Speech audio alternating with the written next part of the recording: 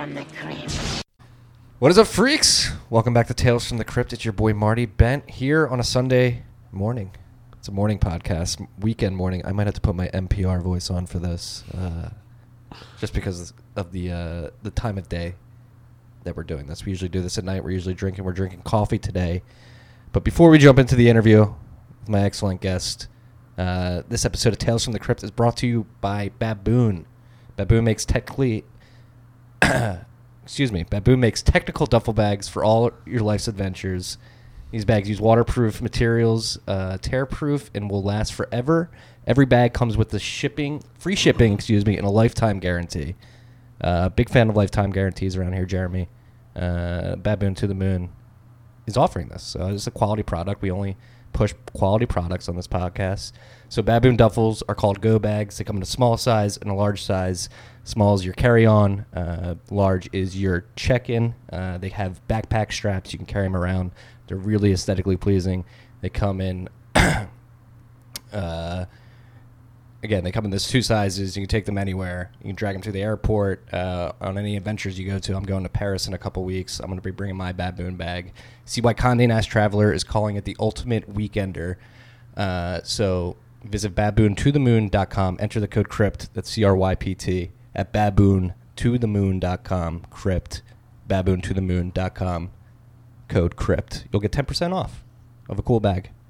All right, that was the first live read of an ad I've done with a guest in studio. Was that awkward at all, Jeremy? Totally awkward. Totally awkward. No, good, man. Yeah, so I'd like to introduce you freaks to Jeremy Welsh. How's it going? Welcome to the podcast, CEO of Thanks Casa. for having me. Thanks for coming. We were talking about it earlier. I've been playing around with your product, the Casa Node. Awesome. We are, me and Matt Odell are experimenting with it, and we are going to be the first test for a full resync from scratch. Excellent. Before we dive into Casa and what you're doing with that product in particular, and what you guys are doing as a company, let's learn more about you. So how'd you get into Bitcoin? You're a Charleston boy. I'd like to hear that as a former Charleston boy myself. So. Yeah, it's been a while. I first got into Bitcoin, so I worked in tech in New York. I actually dropped out of school. I went to Duke and I studied political philosophy there, and then I dropped out, and I came up to New York and was working in tech here. A company, an advertising tech company that we sold into Google around 2010. So I got this big lesson as to how the real internet works, the advertising-based internet. It was very disconcerting to understand the whole thing, but spent a little while on that. Stayed about a year at Google, learned a ton. As far as a large company, it was impressive how they operated, and learned a ton from that, even though it's a little with some of my philosophical leanings was again a little disconcerting seeing everything. But I went back and I finished up school, and I at Duke finished up undergrad, and I specifically was really digging into this question of kind of the nature of capitalism and where just what the hell was going on, because it felt like all the people that I was, coming to New York asking like, hey, how does this work? How does this work? How does this work? That nobody had any answers, right? And this was middle of 2010 is when we sold the company. We were working on it 2008, 2009. And so that was through the kind of tail end, mid end of the financial crisis. And even all my finance buddies, like people that worked in banking or trading, like they didn't know what was going on. It's crazy when we look back at it, and we have these movies like The Big Short that kind of give some perspective on it. But it's still crazy. People just act like it didn't happen, or they act like, we knew now, and people with perspective, but they really didn't. And so you had these people like, in the movie The Big Short that did kind of see where the problems were. And I there are always these other kind of outside risks in the system that just because they're not playing out right now doesn't mean that they're not there. This is the Ludic fallacy. So Nassim Taleb's Ludic fallacy, right? Yeah.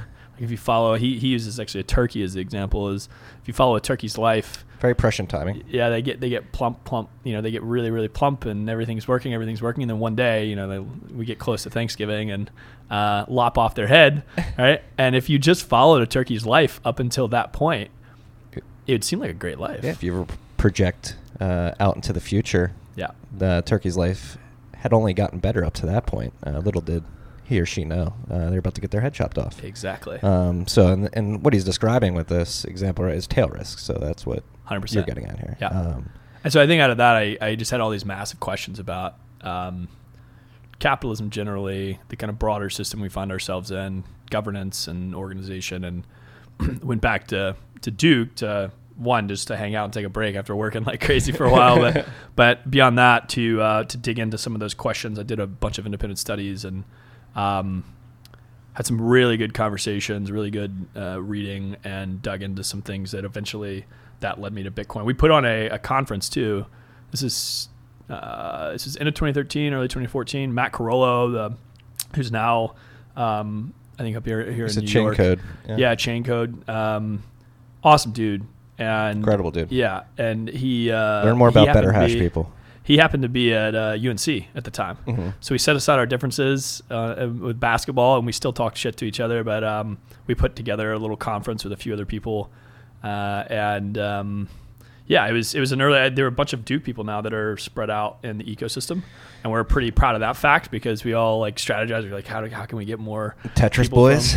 Yeah, there's those guys. There's some. One of the other guys that was around then is at 0x. A few people at Coinbase. They're all spread out, but it's good. So I getting back to your core question of how I got into it. It's 2012, 2013, and I was digging into this after we sold that company, and I was digging into these bigger questions, and then found it then, and it just clicked. I mean, everything that I was looking at and understanding about the nature of money and what matters about money, and then I'm also big into. I studied political philosophy, and so I think a lot about. I think the easiest turnaround is just cybernetics, like systems theory, and so from a systems theory perspective, you do have these massive effects that very small parameter changes can have in a system whenever you introduce feedback loops. And I think that, looking at Bitcoin, the structure of Bitcoin, that the outsized effects it'll have are going to be massive. Yeah, it's probably the most elaborate tale that we've had in a while up to this day.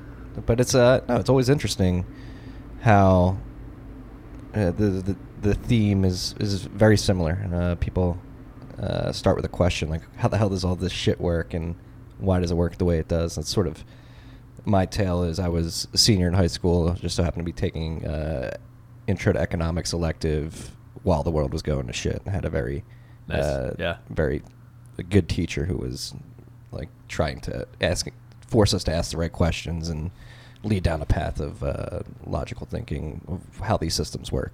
That's what set me down the path to Bitcoin. But you, coming from like the ad ops ad industry and seeing the insidious nature of sort of the revenue models, I guess, for companies built on the internet. Pushing clicks, right? Pushing clicks. Instead of pushing other drugs, whatever. I mean, you're that's what you're doing is you're trying to increase click rate by 0.001%. Right. There's been a lot of backlash against this ecosystem, and one thing I will say, I will take this slightly contrarian take because everybody does talk shit now about ads. At the time, not everybody did.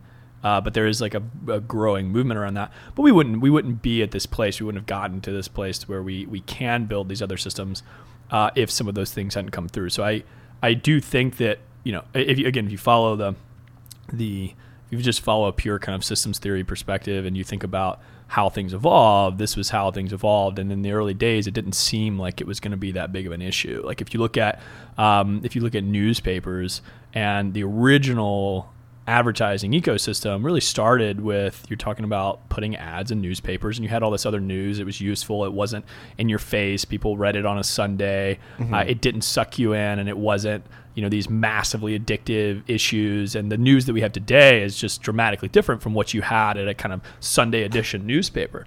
So I think, again, this leads credence to this idea that these very small decisions can balloon, and over time with feedback loops can become these massive issues. But advertising started that way, and now it's grown into something much more different, and we know a path out, and we got to take that path. So Yeah, so that's what I was going to ask. Like, is there a path out? And because it seems like we're pretty inundated and we're sort of ingrained in this revenue model of how to make money on the internet. Like, what is the path out? Do you think we have to have events like data breaches at Facebook, all these other huge companies to have people realize, like, holy shit, maybe this isn't, maybe the cost of monetizing the internet this way is too much on an individualistic level? Yeah, you're going to have not just the actual data breaches, but you need an alternative. You need an alternative solution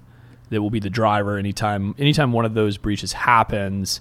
It'll drive people more and more to something else. And that's similar now that Bitcoin exists. When you get a situation like Venezuela, or you get, people are finding Bitcoin and they're never going to go back. And you'll see similar type behavior, I think, in the space. But there's a line, and I forget if this is from a specific book I read. But in terms of technology adoption, I do think the kind of key principle is it usually takes a little longer than most people expect to get there, but once things start changing, it always happens much, much, much faster than people anticipate. Yeah, it's the line, you overestimate what can happen in 5 years and underestimate what can happen in 10. Exactly. Yeah, and it's interesting we're coming up on Bitcoin's 10-year anniversary. Right. So how do you think it's done in its first decade? Do you think it's undershot your expectations, overshot? Let's get a State of the Union from Jeremy Welch right now. I don't really have expectations. It just other than like, I'm not putting necessarily a timeline on it, and I think that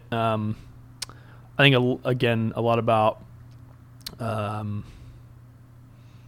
won't go into that much detail on the philosophical side, but I think why that not? Why not? I'm not a huge. Don't be afraid, Jeremy.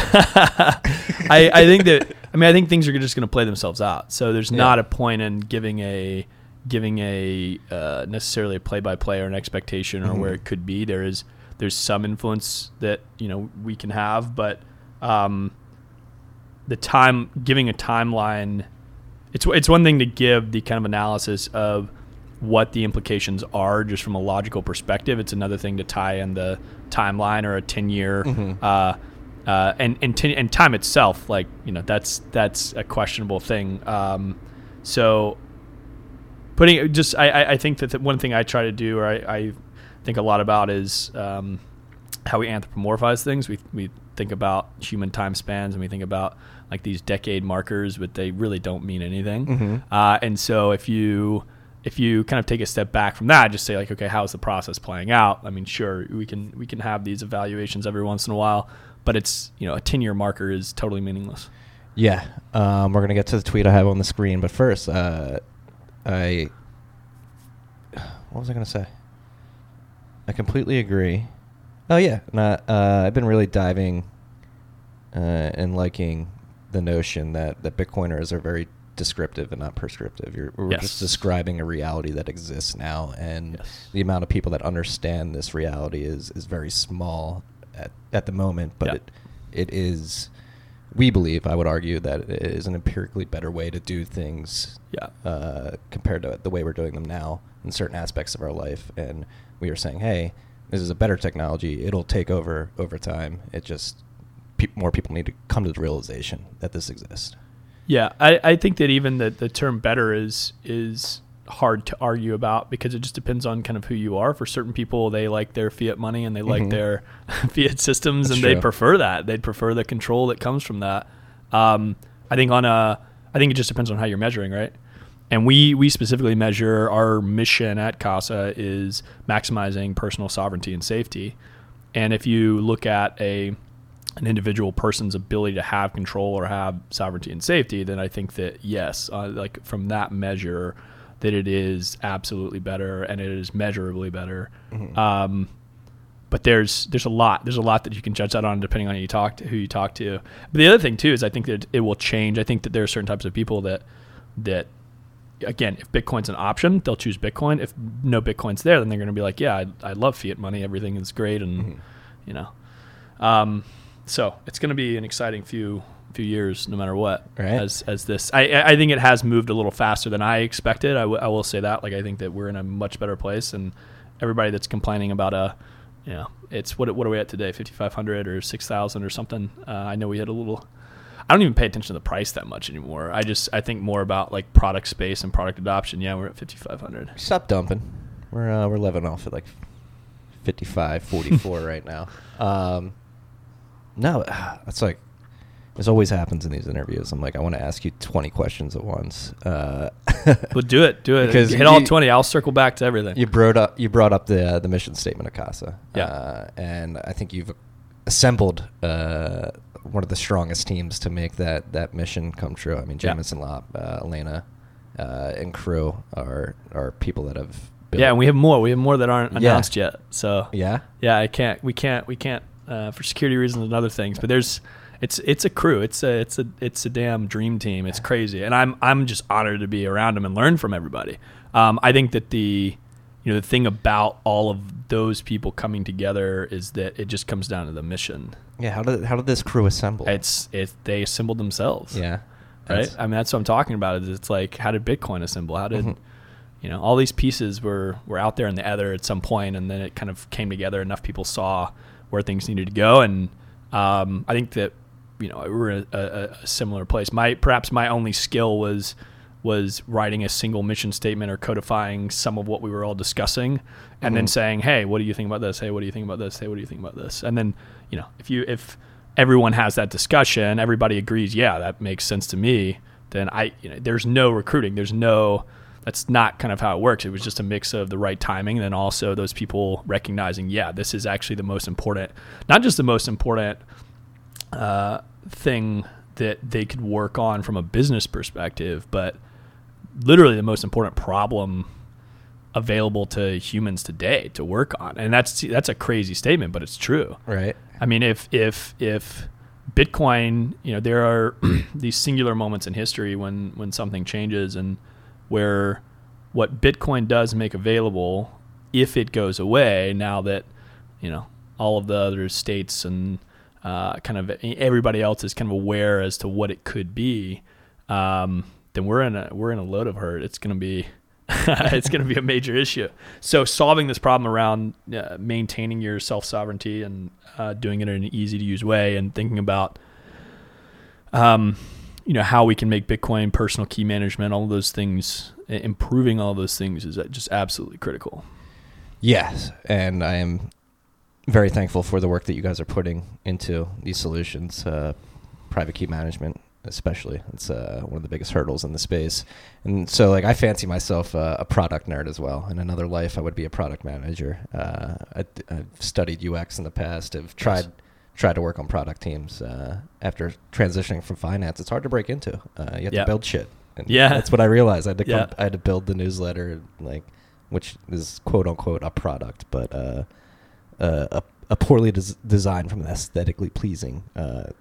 It's functional. That's all that matters. Exactly. Yeah, people overplay the aesthetics. Yeah, and aesthetics should even just feed into function ultimately. So. Exactly. So, but that's what I want as a product nerd. I think the way you guys are approaching this self-sovereign suite of products is beautiful, because the private key management was your first. It's basically an iterative process. It looks like at this point you figure out custody first, and then all right, then you figure out hardware, node management, and making it easier for people. So I just want to get like a peek into your brain of like how you guys have built this roadmap. Has it been very, okay, we're at this point, now let's build this? Or do you guys have like a suite of tools that you already know you're going to build? Yeah, so it's a good question. I think of this process, it's not about, so I'd separate it out into two things. If we want to talk about like just the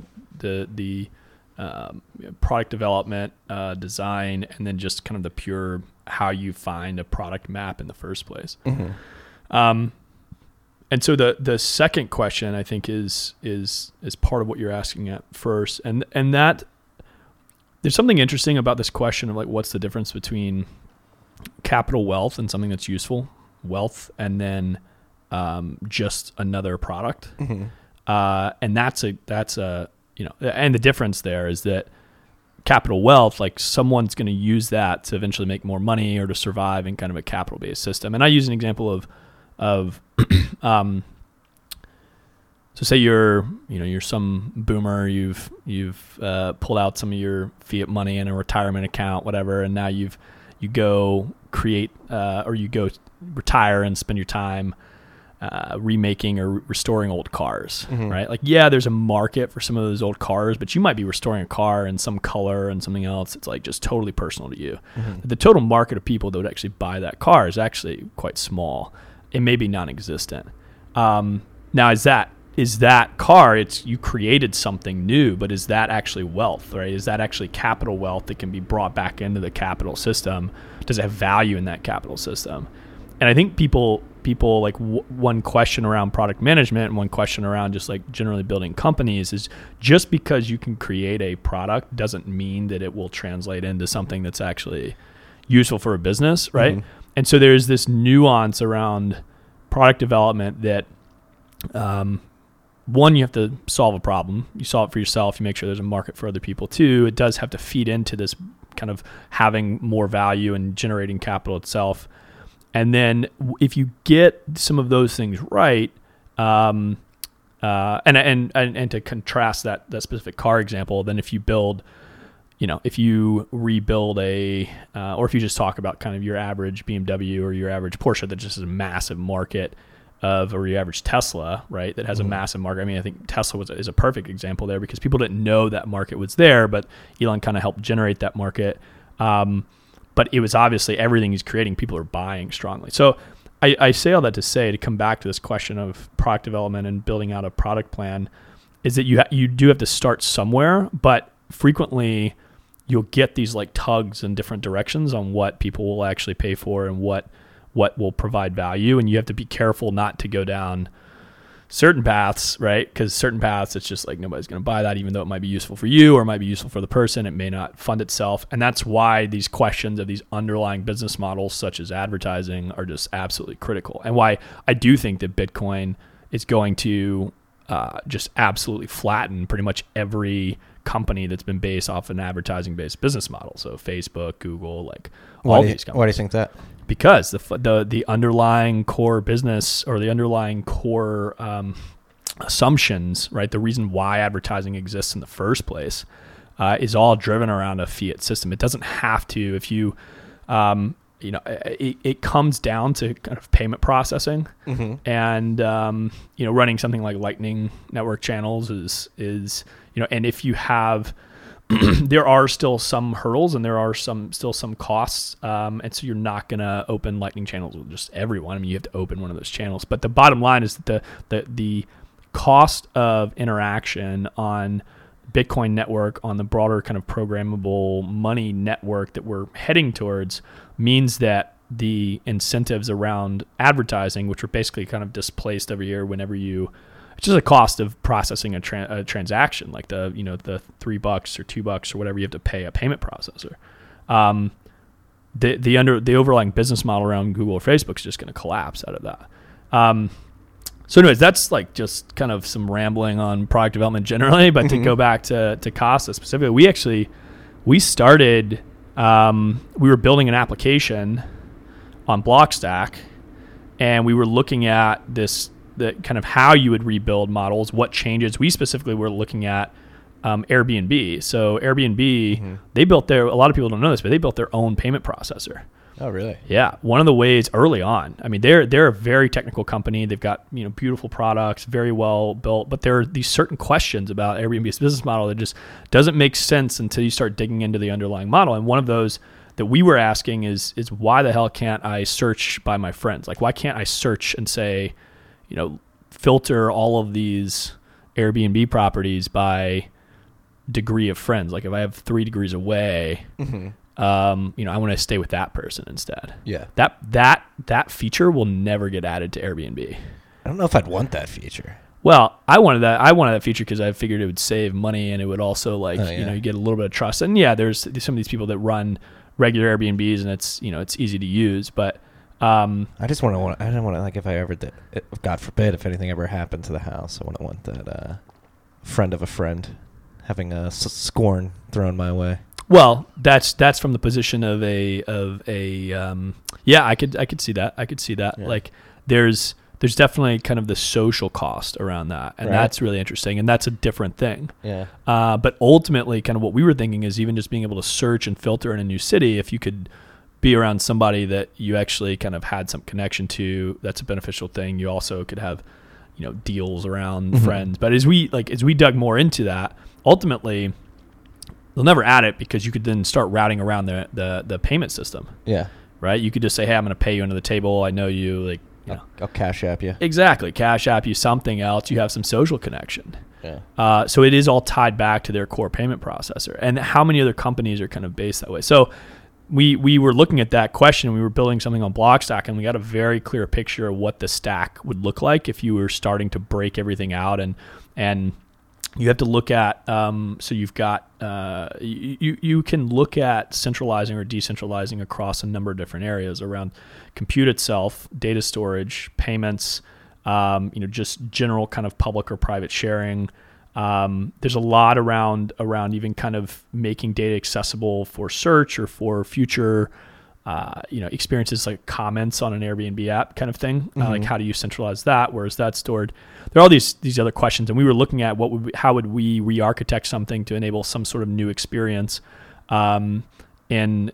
specifically around home sharing, and we got a very clear picture into what this kind of future of applications would look like. So the first thing we actually built was we built a node. The public story right now is that we had the key management first, and then we built the node, but it's actually reversed. We actually built a node. Yeah. We built a node first. We were running Bitcoin, Blockstack, Litecoin. We actually ran Peercoin because we were trying to test around with proof of stake or partial proof of stake systems and see what that was like. And so we built a little node device, and we were selling them very, very quietly, and we were surprised at the interest. And then out of that, we very quickly saw that there's a massive problem with having a device in your home and having no key management related to it. And that then pulls you into these other questions around key management. And you shouldn't build key management only for one device. You really should build key management overall. So we realized that we couldn't even properly tackle a singular device without better key management. So we went to that. And then only after we had a really good solution around that have we come back around now to the node. And as a whole, the experience is really coming together. So jumping back to the just kind of the process, product development process, that we started one area, we saw some clear demand, we saw a massive problem, and you would lose money if someone just like picked up your box, right? Went into the key management side, people would pay for that very quickly, started building the business off of that, and then have come back around to the full node. Yeah, no, it's crazy. Like I'm one of the first owners of the Casa node. Very excited to get it up and running. You. Also the first to have the initial download issue, so I'm resyncing. Of course.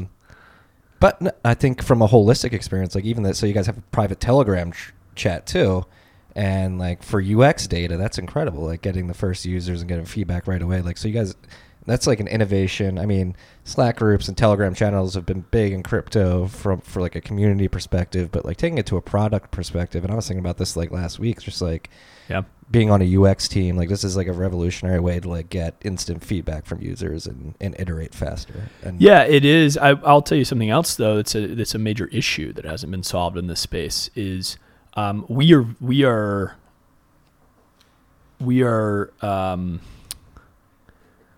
And this is not actually being talked about that much, but you have the whole advertising industry, right?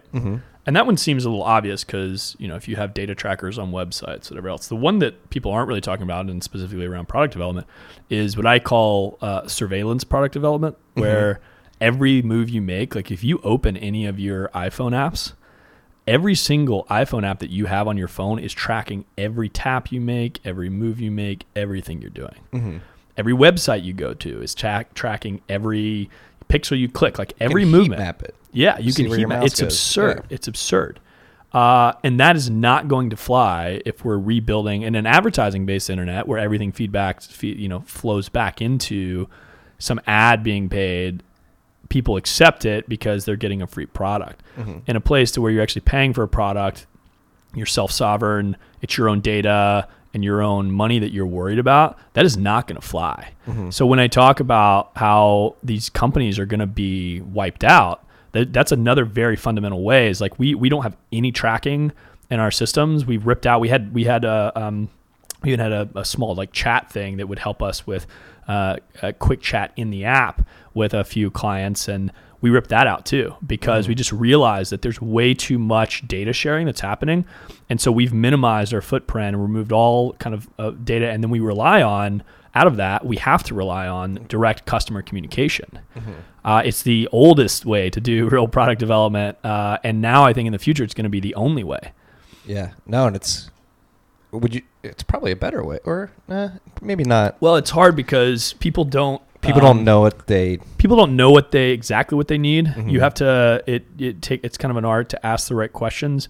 But I also think that putting everyone in a damn Panopticon, which is Jeremy Bentham Panopticon, the whole that's effectively what we've built. What is that? So a Panopticon is a prison design where you had a central tower that looked out on all of the rooms in the prison. Okay. Right?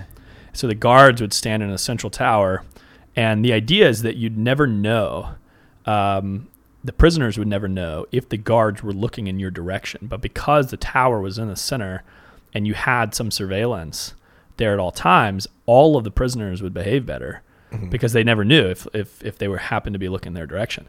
And weirdly enough, if you look at like all of the more recent, at least every public school and a lot of buildings that I've noticed this. I'm sure other people haven't, and I'm sure it wasn't the exact reason for the design, but a lot of like kind of open floor plans, open school plans, they're basically designed in the same system, but the whole surveillance system and the advertising system is based around the same thing, right? They're sucking in all this data on you. Now we have like the Chinese, the score in China, right? The social score in China. It's fucking Panopticon, and Bitcoin is going to break out of that. All these tools, like we're not, people are going to rip out. The Blockstream actually just announced their Explorer as well, their Bitcoin Explorer. Mm-hmm. One of the things, if you look at, a lot of people didn't notice this, and it wasn't much discussion about it, but one of the things that they said is no tracking, right? It's like it's going to become a thing. It's going to become a big thing. More of a social cue then, too, where people will be like, I don't want to use this website unless I know they're not tracking me. That's exactly right. Yeah. That's it. And no, this is something that fascinates me, like the idea that maybe we fucked up on the internet the first time around or something like that, the way we structured it. And do we have this grand opportunity to rebuild it from scratch? Doesn't need to be rebuilt from scratch, or are we able to sort of slowly over time build these tools in a parallel system? Sure. So the road to hell is paved with good intentions, right? Yeah. And I think that we've just gotten further and further down in the system to where we're looking around, and some people are waking up and realizing, holy shit, like this is bad. And the funny thing is as the political climate, the other thing that I've frequently cited to people as a reason why I think things will break down, and even some of the centralized crypto companies will break down, is that our geopolitical situation is just spiraling out of control. It's crazy. Right? It's getting crazy. I write about it. I've been writing more about like geopolitical than happenings than like Bitcoin happenings more recently, because it's just the same thing. They're the same thing. Exactly. They're going to be the same thing over the long term. I mean, that's why I talk about like, Bitcoin computing. This is all the same thing. It's going to absorb everything. A lot of investors look at it as this like niche kind of frontier tech. I'm like, no. Give it 5 years, and every company is going to be discussing these exact same issues, because you're going to trigger some people don't right now. People don't are not properly anticipating that as the geopolitical situation gets more and more complicated, a lot of the centralized business models will just break down. Right? Why is this? Well, think about just shipping a product, just dealing with customs fees. Mm-hmm. Very simple one. This doesn't even get into the question of whether the country will actually allow your product in there. Whether you would have to do a deal with a country like China and Google and their whole censored web search, right? But just shipping a physical product into a company, customs fees are going up. Trump's playing this whole tariff game. So that's becoming an issue. Borders are going to become more of an issue. Now you also have the culture wars. and you know, it's going to be very hard. Most, or, you know, I won't say all, but like a lot of consumers are now expecting their companies to start espousing their kind of cultural propositions, which is insane. Right. And so it's getting harder and harder. Kendall Jenner handing a Pepsi to someone. It's ridiculous, man. It's crazy. That's scary. Are you optimistic or are you scared? No, for I'm the very disruption? optimistic. Yeah. I'm very optimistic, but I think it's going to be a lot more painful than most people anticipate. But what kind of comes out the other end is going to be great. Yeah. So, no, it's a bit cheesy to say, but it does feel like there's a bit of an awakening happening where people are beginning to think more thoroughly about how the world we've built around us could be constricting. We could be building a prison for ourselves. We arguably already have, and we need to break it down and build something else. Yeah, the scary thing on the geopolitical side is that what most people don't think about is, okay, I'm building, and what everybody said. It's you can go look it up. What everybody said is, oh, it's fine that Obama has these, you know, surveillance powers, and we want him to catch the terrorists, and we want him to. And what everybody said was like, wait a second, if you give Obama all of these tools, and then someone else comes in and then you would go ask anybody that supported Obama, and now Donald Trump has the same powers, right? Right. And then now everybody's freaking out. Everybody on that side is freaking out about Donald Trump, but anybody that supported Donald Trump is kind of happy about it because he's going down and tackling all of a bunch of issues. But then everyone's saying to any Donald Trump supporter, hey, look, like if you expand his powers, then if it flips the other back around again, then that person's, and they're not even thinking about that. Yeah. No, and it's what I think. There was a stat out there. It was like people like I'm fucking tired of elections. I can't take it. Every 2 years, it's fucking exhausting. Yep. And the hoopla that happens, the fervor that gets driven up by the media, and the social pressure to have something to say or pick a side. It's fucking bullshit. And you go back and look at the stats, like I think 31 of the last 35 midterm elections, like the sitting, like the party of the sitting president, like lost seats in the House, like 31 out of 35. So like there's always going to be like a backlash. It's just noise. And the same thing fucking happens. Like, and while the same thing's happening, like it's these presidents and elected officials are making more authoritarian, dystopian, Orwellian laws. And it doesn't matter who's president or who the incumbent is at any given time. It's going to change, and the stats prove that. And that constant back and forth is actually a lack of change in the future, like in the long run. And it's going to hit ahead. It is heading ahead. Donald Trump's our president. Like, yeah. And you ultimately,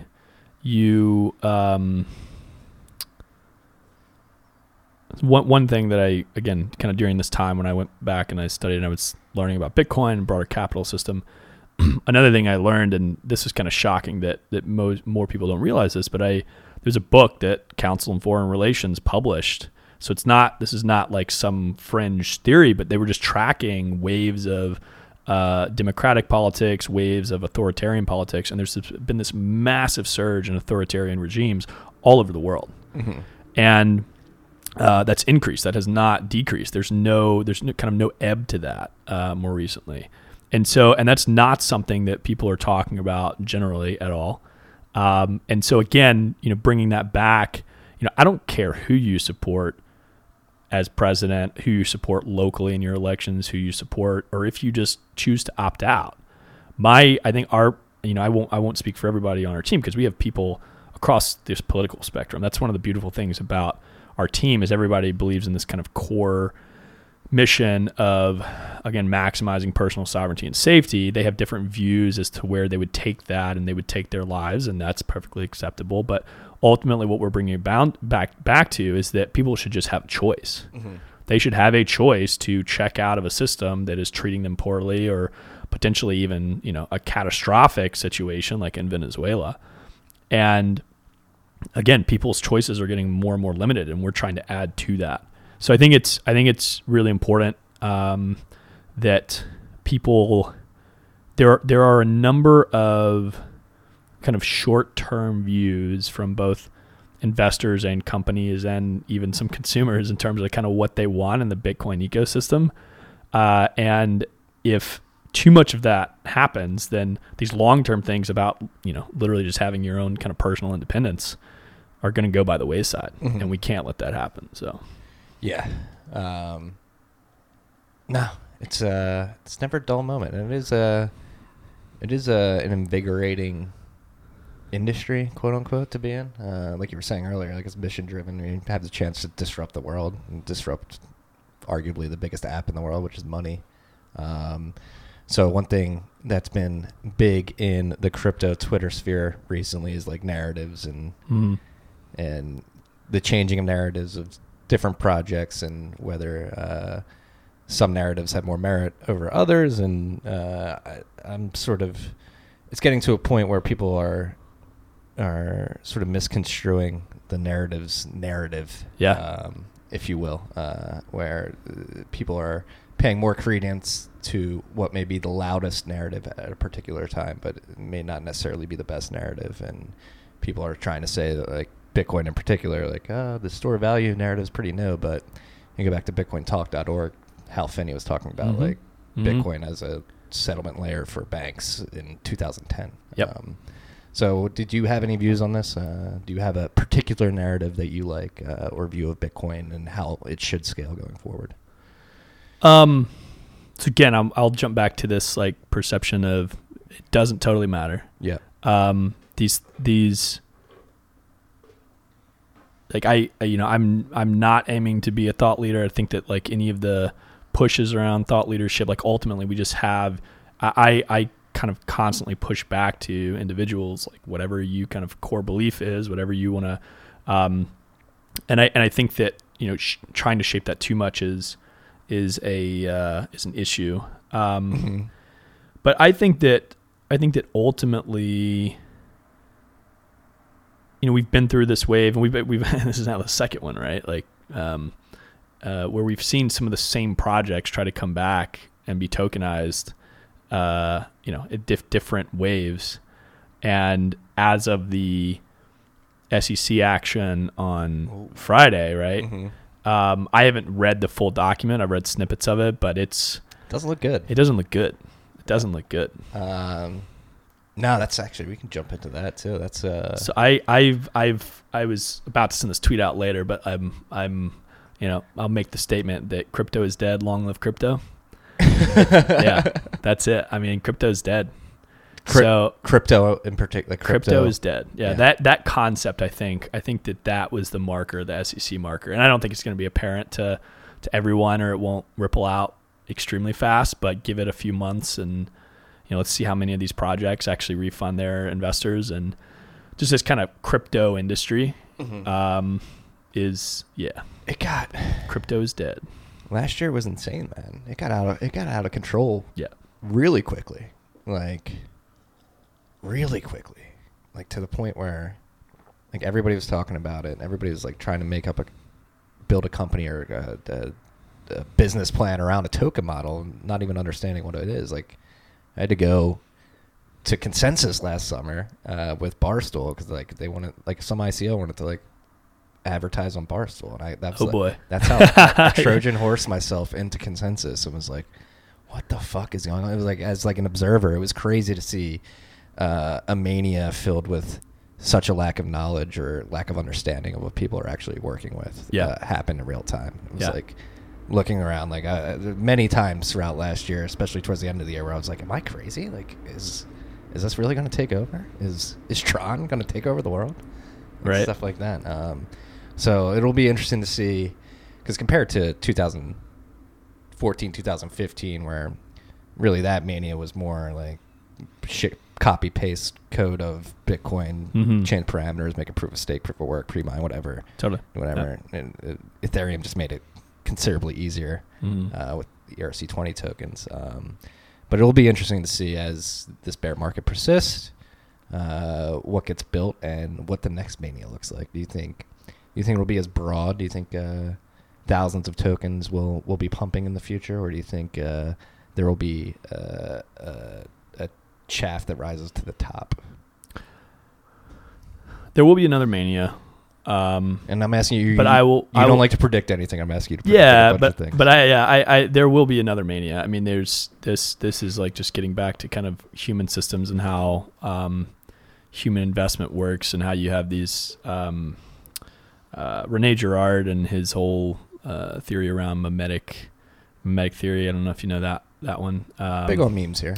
Yeah. So mimetic theory actually shifts out of like, so you have mimesis and memes, which is really Dawkins. Mm-hmm. And then Rene Girard, mimetic theory is about how people learn and about social contagion and about like about how violence emerges in cultures. Okay. Have you heard this at all? No, let's dive into it. Okay. So, and this guy, actually the reason why Peter Thiel originally invested in Facebook was purely based out of his deep understanding of mimetic theory, and he actually studied with Girard. And it's a kind of core, from what I've read, it's a kind of core influence of his philosophy and his investing outlook. Mm-hmm. But the way the way in a very oversimplified explanation, if you have desire basically that comes from humans, and that they desire certain outcomes, or that they desire certain products, and the way that we're connected, we're talking as two human beings, and you have a third person in the room, and now we're all kind of connected and talking and exchanging information. Mm-hmm. And ultimately, the kind of hierarchy of respect in the room actually dictates kind of where the desire amongst all the humans flows. Okay. And so if you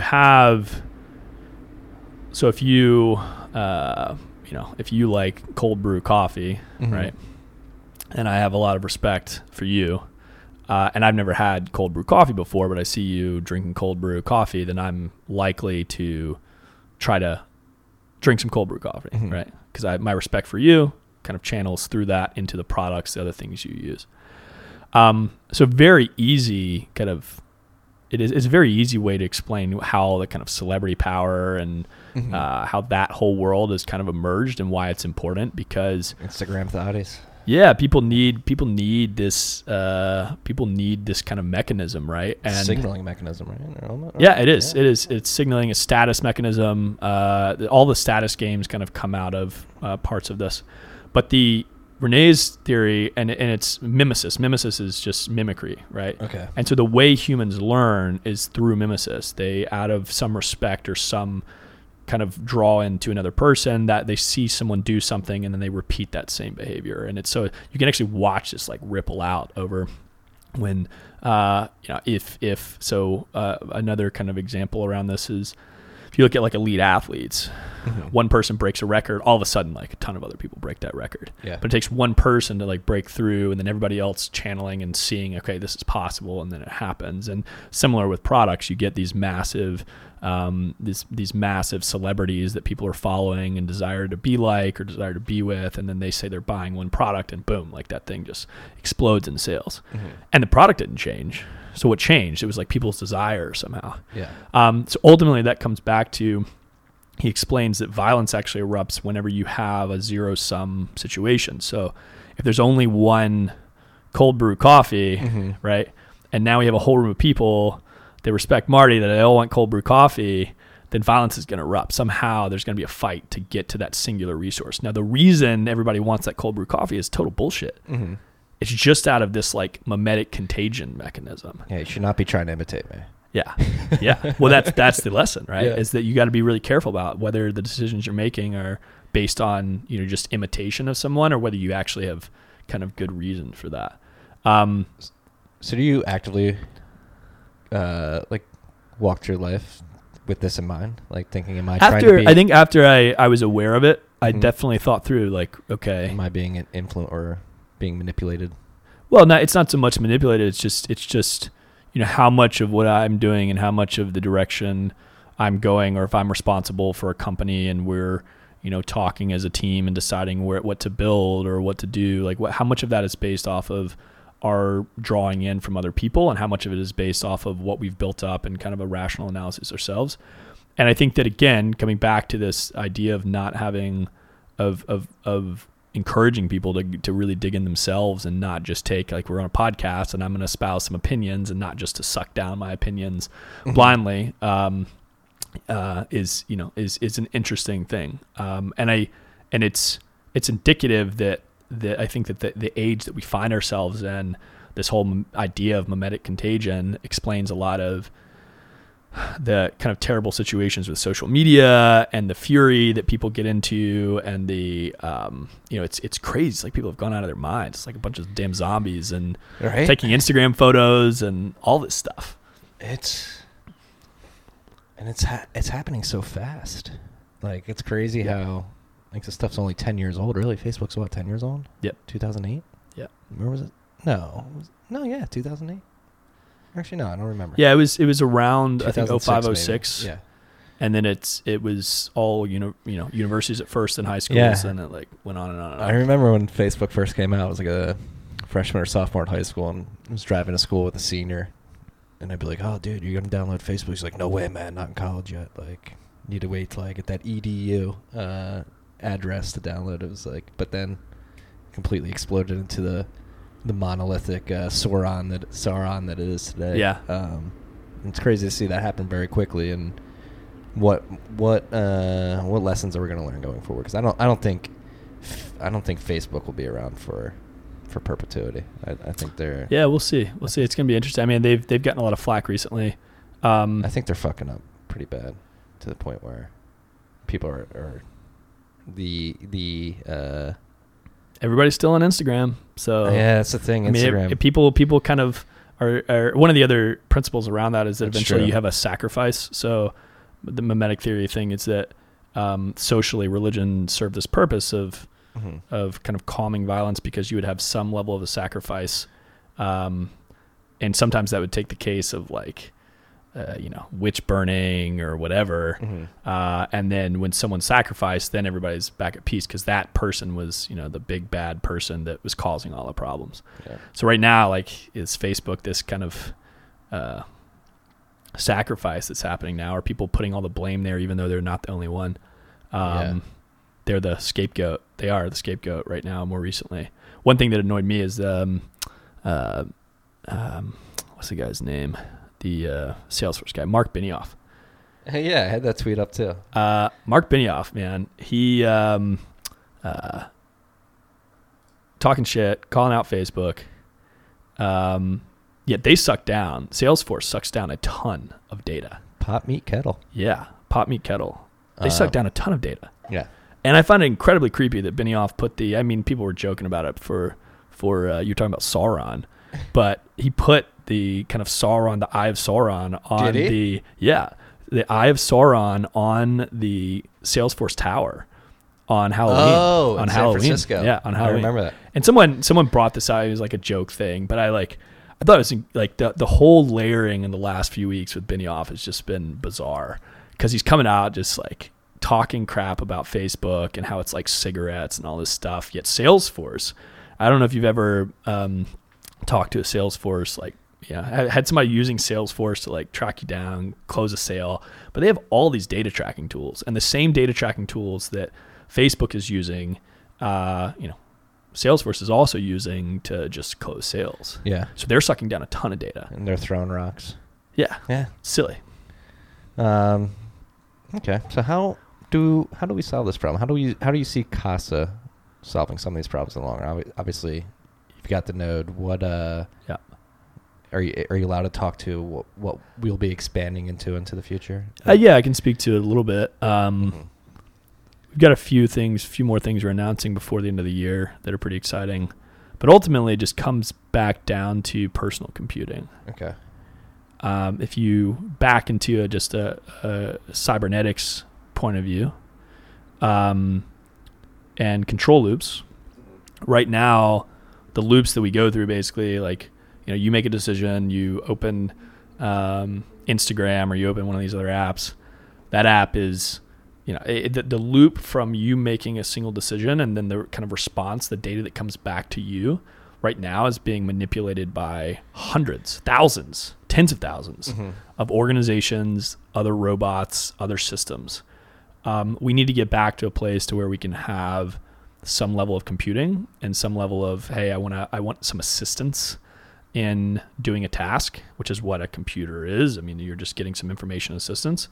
We need the ability to have that assistance be one hop. Literally, like I put in an input, it does a calculation. It's only in my kind of local control, and then I get the response, and there's nothing else influencing it. Mm-hmm. No, that's it's fascinating, and I guess like I keep asking very similar questions because the crux of it, like, are the incumbents, is the model that they're currently using so good that the fight against a newer model will be pretty big? Like, are you expecting a big fight from incumbent systems, or you think? Yeah. Once they sense that there's a real threat. Yeah. Right now, they don't believe that there's a real threat. Mm-hmm. I do have some intel that some of them are moving faster behind the scenes than most people anticipate. So they know there's something on the horizon, but I think they building systems too. Yeah. Building competitive systems, like, for personal compute, or well, not necessarily for personal compute, just like trying to reinvent themselves to survive and where this is all going. to like form fit Bitcoin functionalities on, or kind of, yeah. I mean, just the newer overall model, which I think like Bitcoin is the core representation there of, you could have your own personal miner too if you wanted to. It's not given the efficiency around mining Bitcoin and the cost around mining Bitcoin and the difficulty. That's not going to play out totally, but the system was designed in a way with running nodes, running your own compute, having things local. I think that even having a Trezor and a ledger, right, are really important. And there's something about Trezors and ledgers that even before a node that is that people haven't fully caught on to yet. What's this? Because the Trezor and the ledger are fully local compute. Mm-hmm. Now, if you are using one of the browsers, one of the Trezor Ledger browsers, that is reaching out to some outside servers, and you're still routing some transactions. But the local, holding your private key, generating your private key, all that is local. Yeah, it never leaves the device. It never even comes onto the computer that you're interacting with. Yeah. That has not happened for like the last 20 or 30 years. Everything has been sucked into a cloud in some capacity. And having fully local data, lockdown data, that has not been happening. So it's really significant that there's like even just this glimmer of that, and we're trying to push more and more in that direction. No, it's Trezor in particular. That's exactly what you were describing earlier. Like one call, like that's all it does is it communicates with the Trezor API or the Trezor wallet. Page, the bridge they call it, and it's just requests, send back. You have no idea what's going on the device, which is beautiful. And I love that degree of certainty that these types of products provide. Right. And the control you have with your iPhone apps is just an illusion, right? Right. Compared to that, because in that control, like you literally, like there's nothing. You unplug that in between the command that's being sent out. You unplug your device, and it just fails. Mm-hmm. And with your local phones, everything. I mean, there's reports that some of the spy organizations can even turn on phones and turn on microphones, and who the hell knows if that's legit? But it's definitely legit. But regardless of that argument's sake, it's like are you really in control of your device? You're not. Yeah. So we need to take control again of our local devices and have. And it's going to be kind of a slow roll. What we've built already with Lightning and Bitcoin, simplified interface. It's beautiful. It works. We've already built API layers below that to manage the device, manage more node types, manage like other things. Mm-hmm. So we'll be announcing more and more, but we're going to allow you to do more and more with that device and with future devices. And there's a lot coming down the pipe. We're excited to build, and we've seen a phenomenal response from the community. But we are working very hard to give even more types of experiences, both built on Bitcoin and Lightning, but also not just built on those. Now that you have that local compute there. Yeah, no, you guys are doing an incredible job. Again, thank you. Thanks. That the team deserves all the praise. I just I'm a cheerleader, and I've been helping with product design and doing anything I can and running around helping with sales. But the team is just incredible, and there's. I'm continually blown away by the level of product, the level of design, the level of just customer support, right? Even has been everybody's been doing a phenomenal job. The team is incredible. Yeah. To pivot back to more philosophical musings, what if we don't succeed? What if we fail? And what if we continue down this path that we're on right now into a more dystopian-like future? Do you think that's possible? Do you think the Bitcoin project and the ethos behind the cypherpunk movement in particular is imperative that more people adopt it? I don't think that. I think ultimately the kind of core tenets of the cypherpunk movement are not everyone's going to read, Cypherpunk Manifesto and go through and relate to that. Yeah. But I think that the core tenets around freedom and control and what it means to be, in control of yourself and your family and your data, and that those things do resonate strongly. Yeah. And people will come around and are coming around more and more to that. So, yeah, but if you're asking what happens if we don't, what happens if something, breaks and falls apart? I do think that there will be other more bugs. Yeah, there will be other movements. There will be other edges in the system. It's always, this is all, one system builds up and there's a kind of a counter to the extremes that system creates. And the duopoly of systems is consistent. You always see things at extremes. And I think that so something else will emerge in time. And this is not, if you look at even Bitcoin, how many eCash and how many other versions of cash, distributed cash, eGold were happened before Bitcoin took hold. So it won't be the last, but there will be other challenges. Yeah. Yeah. I'm just really worried about a Black Mirror future. China is really showing how that can become a reality. Yeah. Well, I think ultimately it comes down to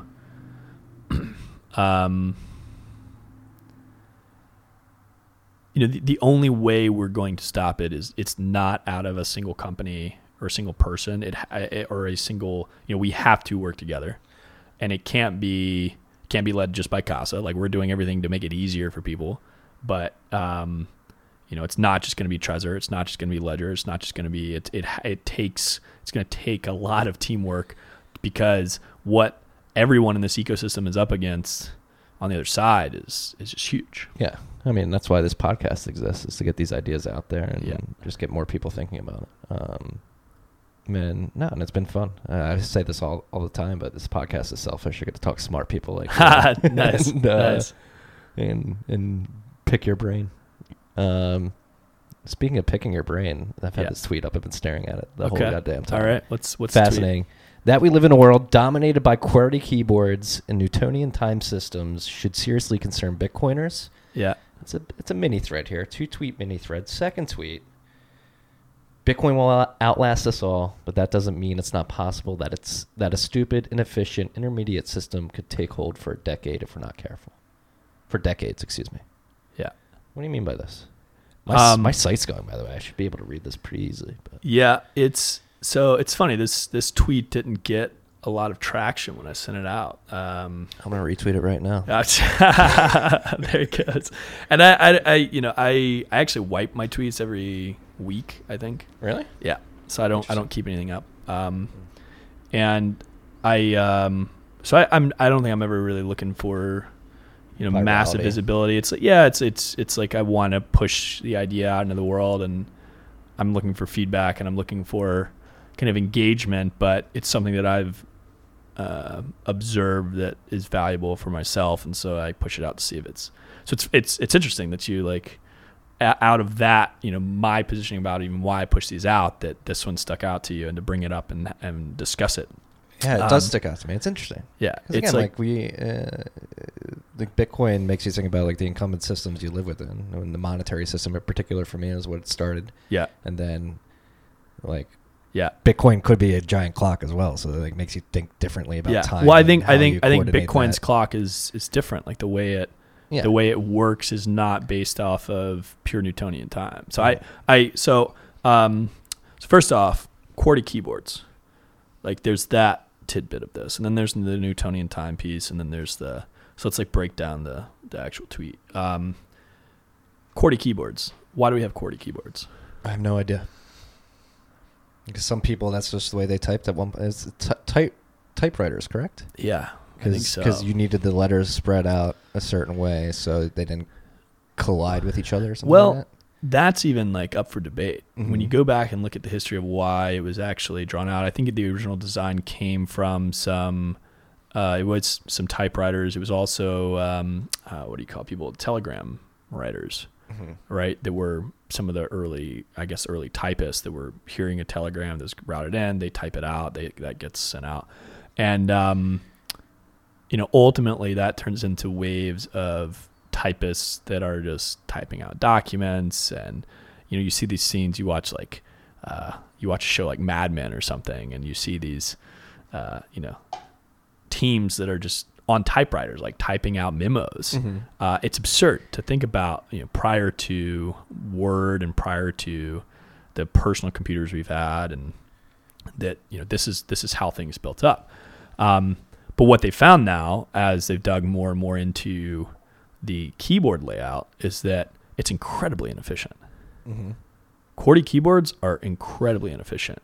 To what extent? The weight, I believe that the left-handed side is like overweighted in terms of how often you use some of those keys. And it's something like 70-30%. It's something like that. I don't remember the exact numbers, but I just know it's incredibly inefficient. So you have alternative layouts like Dvorak. There are a lot of engineers that have adopted alternative keyboard layouts because they're aware of this fact, and they're like, this is fucking stupid. And so, I can't imagine trying to relearn a keyboard. But that's the thing. Yeah. Right? Is that we now know how inefficient it is. Okay. And billions of people use a keyboard at some point every day. And yet, knowing how inefficient it is, billions of people are still using keyboard every day, the same one. And why hasn't it changed? Well, if you look at tooling-wise, just making the machine that makes a MacBook's keyboard, right, has already been geared towards QWERTY. And the cost of making that change at a large scale doesn't just in terms, because people just they use the keyboard and it works enough for them, so they're not going to change that keyboard. But it's one of these examples of how critical early decisions are. And once a decision is made and something's put out there into the world, that it starts to shape, it starts to kind of feed back in on the rest of the system, and that sometimes you can get these incredibly inefficient patterns that come out there that just can't be corrected as they scale. No, and that's a very prescient point to bring up, because Satoshi, his decision to go with, what was it, base 48 or base for the encoding of the addresses, he chose base 48, I believe, as opposed to base 64.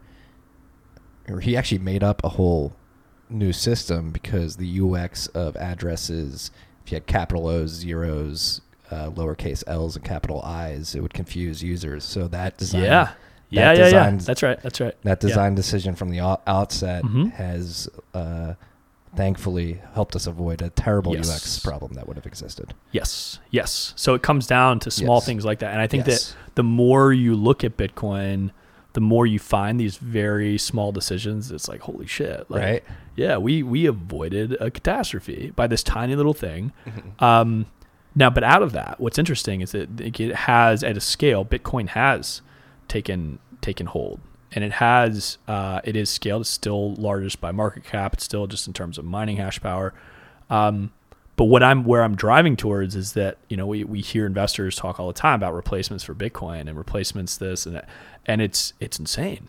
It's insanity. Right. because you're looking at this system that has all these sub pieces that are just incredibly important, and we can build on top of it. And there's no reason yet, whether it's whether it's greed or whether it's the kind of underlying drive, like I don't know what is driving it totally, but there is a possibility that we're still early enough in the game that someone else could come up with some other system, or even a layer 2 system that's not as well designed, that could create a lot of mayhem. Take hold. Yeah. So what should we be thinking about? With this in mind, how should we approach our building of Bitcoin into the future? Building of Bitcoin. Yeah. I'm not going to tell you that. Okay, I like that. You should do it yourself, right? I like that. Think about it. Think about it. Everything you do, and how you're using your own systems, and how you're, running your own node or holding your own keys, or, if Cost is doing something stupid, call us and tell us. Like, we want to know. We try to be really, really careful. We're also operating at scale and trying to scale up and trying to serve more people, but there are a lot of small things that we get wrong, and we do our best. But it's like I just encourage. I think that for all of the people that have been complaining about like the vitriol and the ecosystem and how sharp people are talking on, come on, we're talking about like the future of capitalism and civilization and humanity. And people are like talking about how, oh my God, someone was mean to me. Like, are you serious? Are you kidding me? Yeah. Go ask like 4 to 5 generations back. Go ask your grandfather or grandmother, what they think about this amazing world we live in, and about whether that mean statement is an issue. Yeah, sack the fuck up, people. Please. Yeah, it's crazy. We are tackling one of the biggest problems in the world. And you asked for, I don't want to say criticism, but you asked for feedback about Casa. Matt Odell has been doing the resync from scratch. He's 65% of the way there. Excellent. Last check. He's probably above that right now. Yep. He has a few questions for you. New software updates. How are those rolled out? Privacy OPSEC issue from running a node without VPN or Tor. Yep. Communication with the node is done without encryption. I think for ease of use. Correct. But is restricted to your own LAN. If your router is compromised, though, this could become an issue. Correct. So just expound upon these thoughts. Excellent analysis, Matt. All good points, all valid points. We actually have stuff in the works for all of these. Bring that up for just a sec, just so I want to make sure and hit all of them. So yes, new software updates are coming. They should roll out about once a week, but we have a few things. We had one that rolled out. There was a small fix. From the privacy side and the OPSEC side, the Tor is coming. Tor support is coming. Better VPN support is also coming. We wanted to get something out the door. One thing that is important to us is like shipping on time and like actually showing up with a real product and getting something out the door and starting that feedback loop. And a lot of companies have not shipped at all. And so getting it out the door was important to us. And we made a few decisions, and we looked at the judge between privacy and security and what the issues were. We're early enough in Lightning Network that we have disclaimers everywhere that, it is still early enough that there could be a bug in our software. There could be a bug in Bitcoin or Lightning software that causes some of your money to be lost. So we are very upfront with people that, be careful about how you're using the device, and, don't put a shit ton of money on the device, or just, be aware of the risks. But out of that, again, we're early enough on that we wanted to get something out the door that people could start using, knowing that as the volume of money flowing through these systems increases, that we would catch up with VPN support, Tor support, lots of other privacy features. So that was a decision, on why to ship now without Tor support. I think it's a reasonable trade-off. Yeah, and as usage increases, like that will be out soon. I'm hoping by end of the year, but we're working on it now. As far as communication with the nodes done without encryption, that is also correct. That was also same decision. We do have a scheme that we're working on, and we have I can't go into exact detail about how that works right now. But we had an alpha working version whenever we launched the node, but we decided to pull it out because complexity was an issue. There were issues that it could cause some login issues, and just again in user interface and being able to use the node could cause some issues. So we pulled that out. and are relying on the fact that you're on your local LAN, your local Wi-Fi. Again, for the amount of money that's being currently spent and currently used on the system, it shouldn't be an issue. You should be on your own private LAN. You should be on your own private Wi-Fi. We are very, very public about that, or very, very upfront about that. But we do have some solutions for that as well that will be out pretty soon. So Sweet. Both of those, all good points, and I'm appreciative to Matt for digging in and seeing those and bringing those up. And any other questions people have, please let us know. But we have solutions for these. We are very aware, and those were made for a specific reason to get these out the door so people could start using them. Yeah. No, and I think that's like I said, a reasonable trade-off to make, and I think shipping on time is important, and you want that feedback as quickly as possible. Exactly, and this is exactly the feedback we want, because again, coming to the product development side, if you're not practicing surveillance product development and we're not tracking everything you're doing, then it comes down to you actually using the product. So we got it to the place that we knew would be good enough, that was great user experience, has a few security trade-offs. We know we want to improve those, but we wanted to get them into people's hands so we could start getting feedback as soon as possible, and so we could start working on the next iterations of everything in this, both the software, more applications, and there's more coming down the path. So sweet. No, love it. Again, I can't wait. Can't wait to start experimenting more with it once everything's synced. So what Lightning Network in particular, what excites you most about that? What are you seeing? Honestly, just like the recent increases in overall volume on the network, just in the last week. I mean, I think you've seen the total. Yeah, I think you've seen the total number of Bitcoins on the network practically double, or a little more. Hell yeah! It's not in the last few weeks. Andreas Brecken, like just. I think there are probably one or two nodes that have just been loading up and putting more Bitcoins on, and that's great. Like, and I think that's. We've been bringing more attention to the network. There's some other teams that have been bringing more attention to the network. And so, getting more excitement around that, more people using it, and more liquidity on the network is awesome. Yeah. And then, so beyond what you guys are building, like product wise, are you contributing to the open source stuff? That was a terrible way to frame the question. Step back. Obviously that's a big, crux of argument in this space, is how do you incentivize development, and like what Chaincode does and what Blockstream does by sponsoring developers that work solely on the protocol or on the Bitcoin repository or Lightning, whatever it may be, is a growing trend. And do you guys, obviously your work contributes to this indirectly, but are you focused on directly as well? So so a few things there. One, we've done a few sponsorships of some other conferences that are very heavily focused on research side and not on token shit. Yeah. So that's one, and that's very direct. I think it was Scaling Bitcoin out in Japan, Tokyo. I think that's the conference, and Jameson went out there, and we sponsored that. Two, in terms of we have been contributing to our own code to some existing open source repositories. Some of those have been around signing. Some of those have been Trezor or Ledger, as we find bugs or find issues. Like we've contributed. Third thing is that we will be open sourcing some different components of the node, most of the node. In its current iteration, and so that should be out relatively soon. We have a post coming that will explain our open source strategy.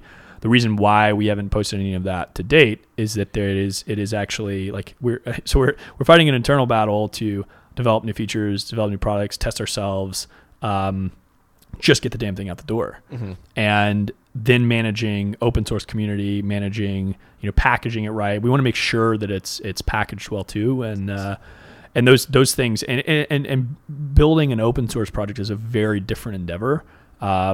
Ultimately, I think that it is important to support open source communities, support open source code. I think that private source code in some cases is perfectly fine. It's just a question of what you're contributing to and what the security trade-offs are. And so some parts of our system will be fully private, some parts will be fully open source. all of that is being decided with a very strict security framework, and just in terms of kind of how we're trying to build the best experience possible. Yeah. No, it's important. It's a holistic experience is very important, and it feels like, I mean, it's been said on Twitter. I don't know if you agree with this or like this description, but Casa become like a lifestyle brand almost for cypherpunks or people that like the supreme of Bitcoin almost. Like interesting. I have know? not heard that. Yeah. I mean, I think ultimately, as long as we can solve this problem of helping give people self-control and self-sovereignty, then like, you know, I don't give a shit what people think of it like us or how we end up as a brand or whatever if we solve that problem. Yeah. So you know, we view the world where we're heading. It is almost an ideal state if we can get everything open source on a local device that you control. It's reliable. I mean, that is an ideal state. You know, getting to that point, how you get there is a multi-tiered approach. You're going to have some private, some public. You may take some code that's fully private for a long time and then open source it kind of all at once after a couple years of being developed. We may take, right now, there are some pieces that are centralized and there are some pieces that are decentralized in terms of what we're doing. But all of it is based around this core security model of the core mission of maximizing personal sovereignty and safety. And so I think that, and one thing that we actually, you don't see a lot of discussion on our website or elsewhere about decentralize this, decentralize that, decentralize all the things.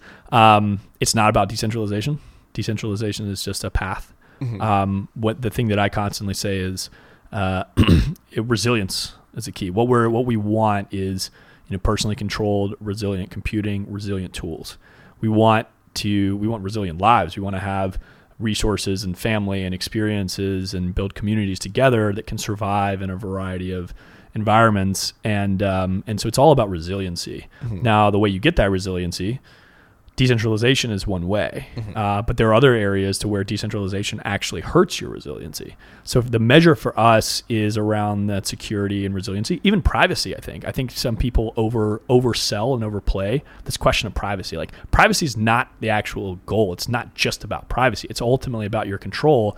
And there are some cases, you know, where you can walk in a public square or whatever, and your privacy is shit. But it's like, as long as the public square is safe, it's okay. Yeah. It ultimately just comes down to that question of resiliency, and privacy is, again, a means to gain that resiliency in some cases. Yeah. It's just the ability to have the choice of privacy is imperative. Right.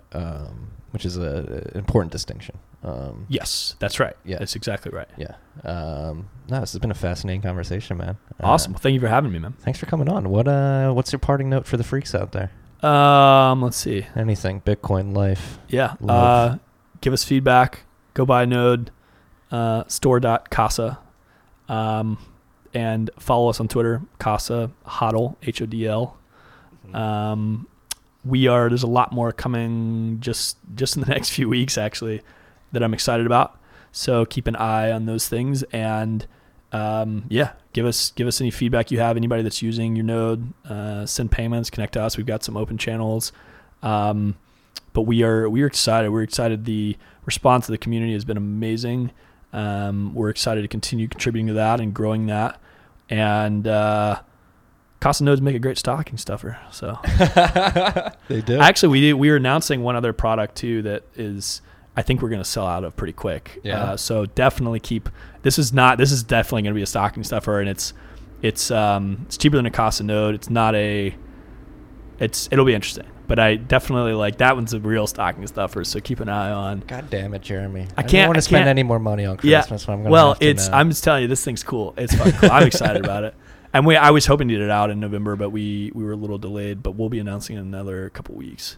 But it's a pretty simple product, and so it's once it's out, I think people will get why we're doing it. But again, it all just fuels back into maximizing personal sovereignty and safety, dude. Hell yeah! It's crazy. It's crazy to me that a company didn't exist that, like, that's just the sole goal, Right. up until now. That's crazy. We'd be, I think that being we joke that we're like just a sovereign service corporation, and if like all we exist to do is just help feed you ways to be sovereign, that's awesome. Pretty sick It's a gig. hell of a business. Pretty sick gig. Thank you again for building it. Thanks for coming through the studio on the Sunday morning. Yeah, of course. in Of Brooklyn. course. Thanks for hosting me. Thanks for coming. I'm very much looking forward to what you guys are dropping in the coming weeks. I will definitely be tweeting about it, possibly writing about it too. And Cool. Probably talking about a Rabbit Hole recap. Peace and love, freaks.